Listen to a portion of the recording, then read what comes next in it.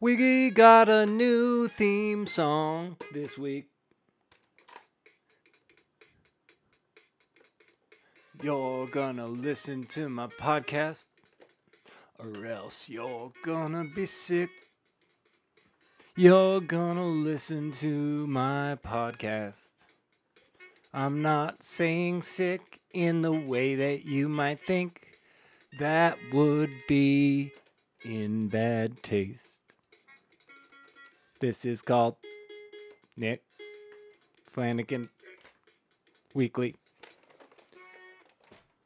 Hello, ladies and gentlemen, and welcome to Nick Flanagan Weekly, the only podcast where I get to play a song for you at the very beginning of it.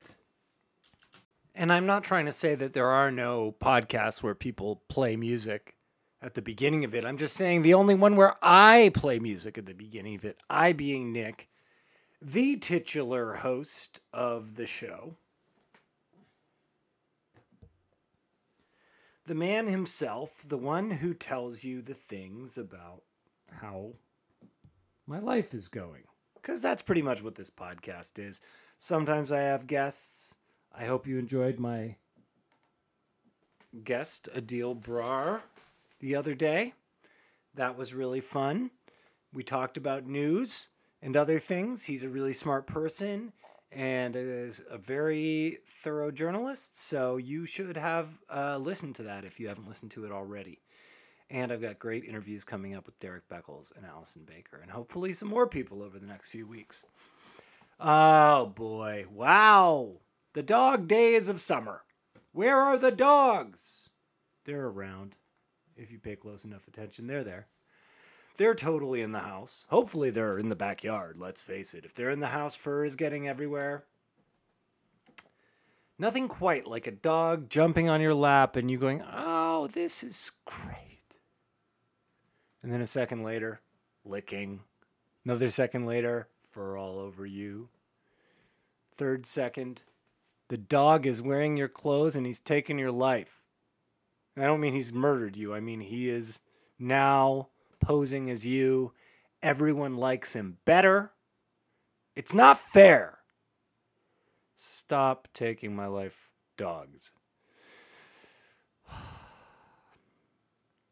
I've got a dog in my life. He's nice. His name's Charlie. He is at the same time somewhat aggravating, but dogs are the worst for this. You just are so mad at them, and then a second later, they're warm, and they're being nice to you, and they're looking at you lovingly, and you can't be mad anymore, even though they just literally pooped on some very important documents that were the tie between your freedom and you being in jail. But you don't care because the dog is looking at you with pure, unconditional love.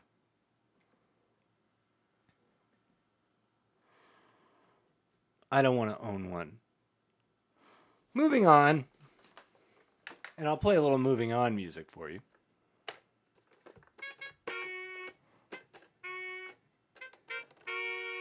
We gotta get out of the conversation about dogs. And we're moving on to talking about politics. I don't actually really want to talk about politics. It is funny. I watched the National Republican Convention yesterday, and those the gun couple was in the House for that one. And boy, they used the phrase, if Biden wins, he's going to invade the suburbs and put in low quality housing. I don't know about you, but if you've seen the decoration in some of these houses, the low quality housing's already there. So anyway,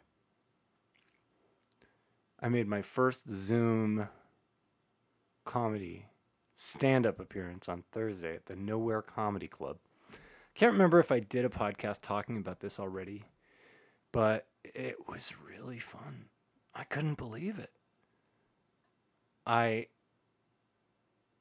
I came in, I was nervous, sort of. Because I've done these streams every week with all those comedians, Chris Fairbanks and stuff, Maggie May, many people. And we laugh together. We've all kind of, I feel, gotten to appreciate each other's sense of humor. And I think a lot of those comics have been doing like these online shows. But this was the first one I'd done. And I wasn't sure like how to even approach it. But the Nowhere Comedy Club set it up really well. There was there were people in the audience, so to speak, and they were nice. And I told jokes, and I heard them laughing. So it's fine. It's fine. I'd do it again, but for money. I don't know if I'd do it for no money, but I would do it for money. So if you're running a Zoom show and it pays money, I'll do a good job. I don't know if it felt like stand-up, live stand-up, but it felt good. And I think it attracts people who wouldn't necessarily go to a comedy club. So in a lot of ways, or a comedy show, period. So in a lot of ways, I think it actually fills a gap. So I'm fully down to do more that pay. Speaking of, if you want to support the podcast, patreon.com/Nick Flanagan, ko-fi.com/Nick Flanagan. Lots of new stuff is going to be added this month, I promise. By this month, I mean in September, because we're almost at the end of August, and I'm not going to promise that I can pull off adding new stuff this week, even though I really want to. This is an issue. As some of you may know, I went over to Toronto Island to an artist residency.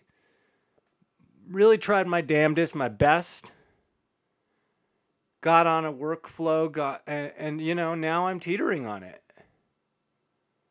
On feeling like I'm getting things done. It is so hard for me. And maybe if I had work or something, it would feel easier, but I don't, and it doesn't. But it's not that I don't have work. I mean, I'm self-motivating for a lot of things, but and I was talking about this with my friend today, with Allison. We were just saying it's like the amount of time it takes for me to get primed and juiced and jazzed and ready is so long. I'm hearing all these weird noises. It's fine. From the computer. But as long as the podcast is still recording, I don't care. Anyway. My space that I'm recording from, I'm really happy with. I'm still thinking of ways to like make it more awesome. I'm genuinely thinking of putting like one of those like 1930s sort of, what do they call them? Like a fan, but it's not a fan, but it's like the thing that, if someone says, let me slip into something more comfortable and you're in their bedroom. And then they go behind it and they're like, woo, and you see them throw the camisole over it. Then they come out in the negligee. I'm thinking getting one of those so I can block off my little studio area.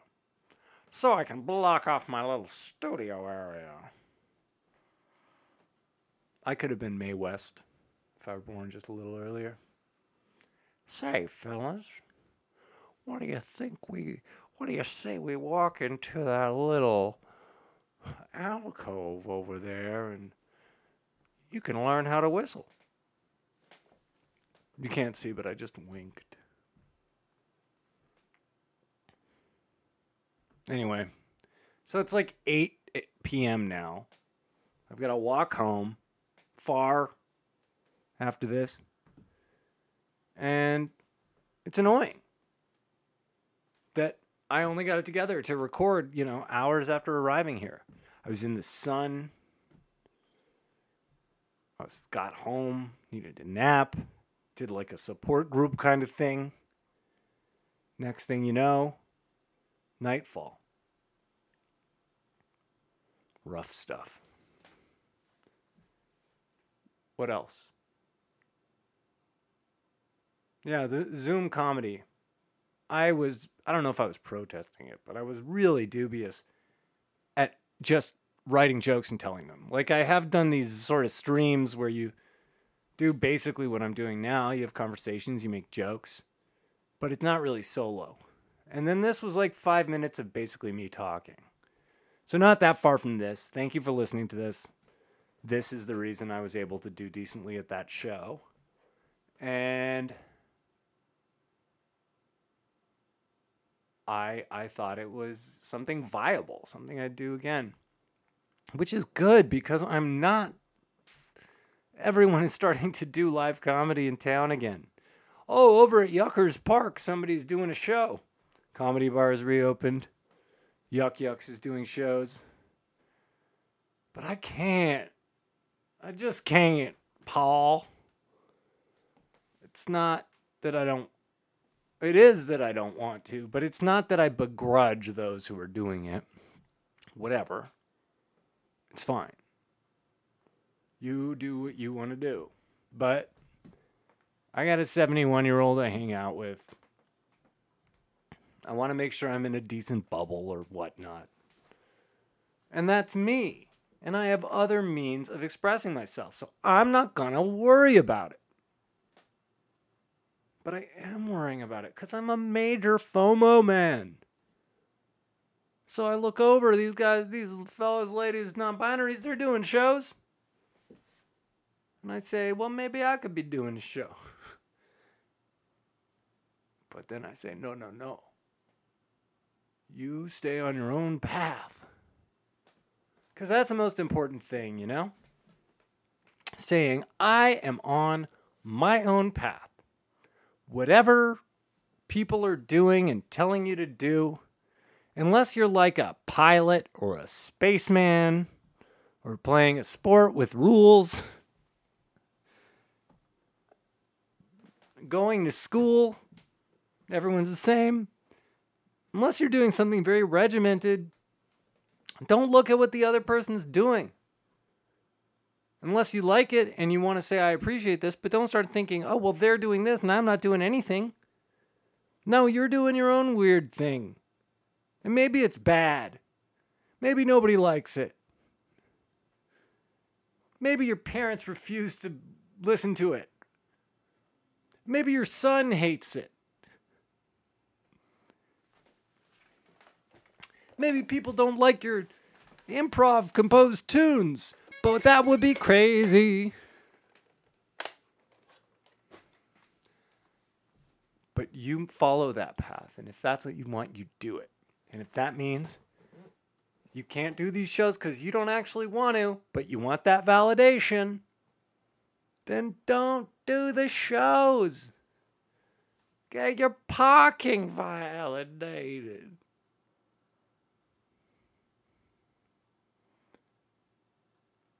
How about this? You're so woke. You don't do comedy until the U.S. and people stop killing and oppressing. How about that? You take a break.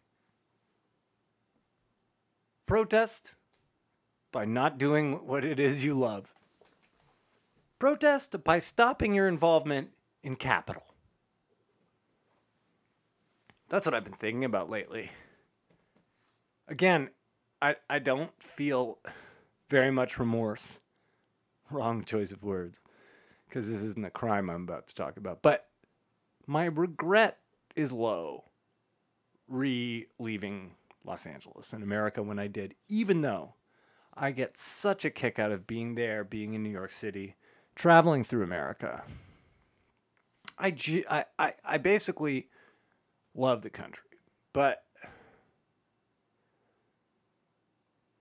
if you leave LA, if you leave America, if you're a creative person or just a person with a job that's in America and you don't go, you stop, guess what you're not doing? You're not contributing to taxes that go and pay for things like jailing immigrant children, banning just, fracking, whatever. I don't know. But you see what I'm saying. you have some level of guilt alleviated. And if you didn't know about that guilt and I'm reminding you about that guilt, I'm so sorry, but you have the guilt upon your soul. I'm just kidding, but that is my projection. I mean, it's all projection. It's all me going, no, it's okay. It's okay that I didn't stay in America and get my big break. You know, if I had gotten my big break, what I'd be doing right now? I'd be doing some sort of a script read-through stream of the sitcom that I was on with the other people. With Molly Ringwald, who plays my mother. With Dr. Henry Kissinger, who plays my grandfather. Courtney Cox plays my friend. And Michael Jordan plays my father. Man, now that I'm describing that sitcom, I'd really like to do it. Would you watch a sitcom where Michael Jordan and Molly Ringwald play my parents? You know, one of my favorite things that ever happened to me in my life was a spirited band practice where Mike, who I interviewed earlier, Mike Gribben, we were all getting a little loose. Mike had this talking Michael Jordan sort of doll, and he just kept hitting it, and it only said two things. I guess it was like a Space Jam doll of some sort, Michael Jordan doll, and it went, I really enjoyed playing with you guys. Let's play some basketball. So it'd just be like, you'd be hanging out, and then suddenly he'd just go, I really enjoyed playing with you guys. Let's play some basketball. And, we laughed and laughed, and I'm not at all putting you in the moment of how funny that was. But that's impossible. Those moments are done. I'm telling you about good moments. That's the best I can do. Reminding you that there are and were and will be good moments. It's not all just cement milkshake getting poured on you. It's not all just Eminem's relapse. It's also Eminem's recovery. That interview I did with Adil the other day, made me think about bots, made me think about the internet. Thought it was really interesting that he said that, China's still not good at like doing bots. That Russia is still sort of the best at them. And then I thought about election meddling internationally and international meddling in general. And the U.S. is just part of it. It's really everywhere. And the reason it's everywhere is because as soon as the internet was invented, everyone in a bunch of countries could communicate with each other much more quickly and in depth than we've ever been able to, and in volumes as well, in terms of amount of people we might meet. So election meddling has probably been happening since like 1995, political meddling. This is how movements are created. But we're mostly using them to like bond about My Little Pony and stuff. Or about cancel culture. So it's not even bots. It's actually real people and their opinions in some far off place influencing people elsewhere. There's a guy named Ian Miles Chong. Still Gray on Twitter. Don't like to talk about this guy. He's not exciting at all. He's a drip. However, it's interesting because he is the ultimate nerd reporter guy. He worked from the character Milo's website. He was like involved in Gamergate. First he was like anti-racist, and then suddenly he switched to anti-feminist. Now he comments on every stupid thing that happens in America. Oh, can you believe that they're letting a Barbie be transgender? This is crazy. I don't know if there is a transgender Barbie. If there is, more power to you. All the power to you. Rest in power, transgender Barbie.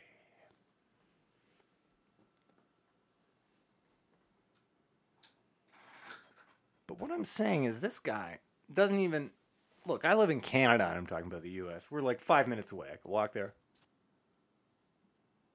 He lives in Indonesia. He's never been to Canada. He's never been to any of these countries. He's over there in Indonesia doing a lot of bad stuff, by the way, getting people swatted. Dogs are getting killed. And he's responsible. And he's like weighing in daily on Twitter on the inanities happening in America. Ugh. I mean, I guess I am too. And this is my dream. It's going to be my New Year's resolution.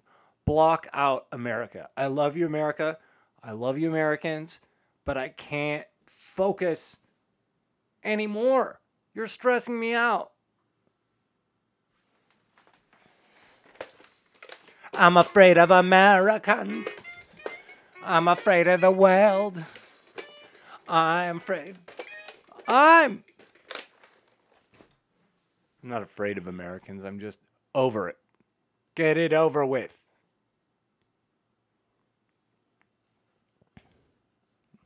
I'm just kidding, Americans.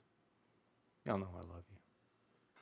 We got a new theme song this week. You're gonna listen to my podcast, or else you're gonna be sick. You're gonna listen to my podcast. I'm not saying sick in the way that you might think.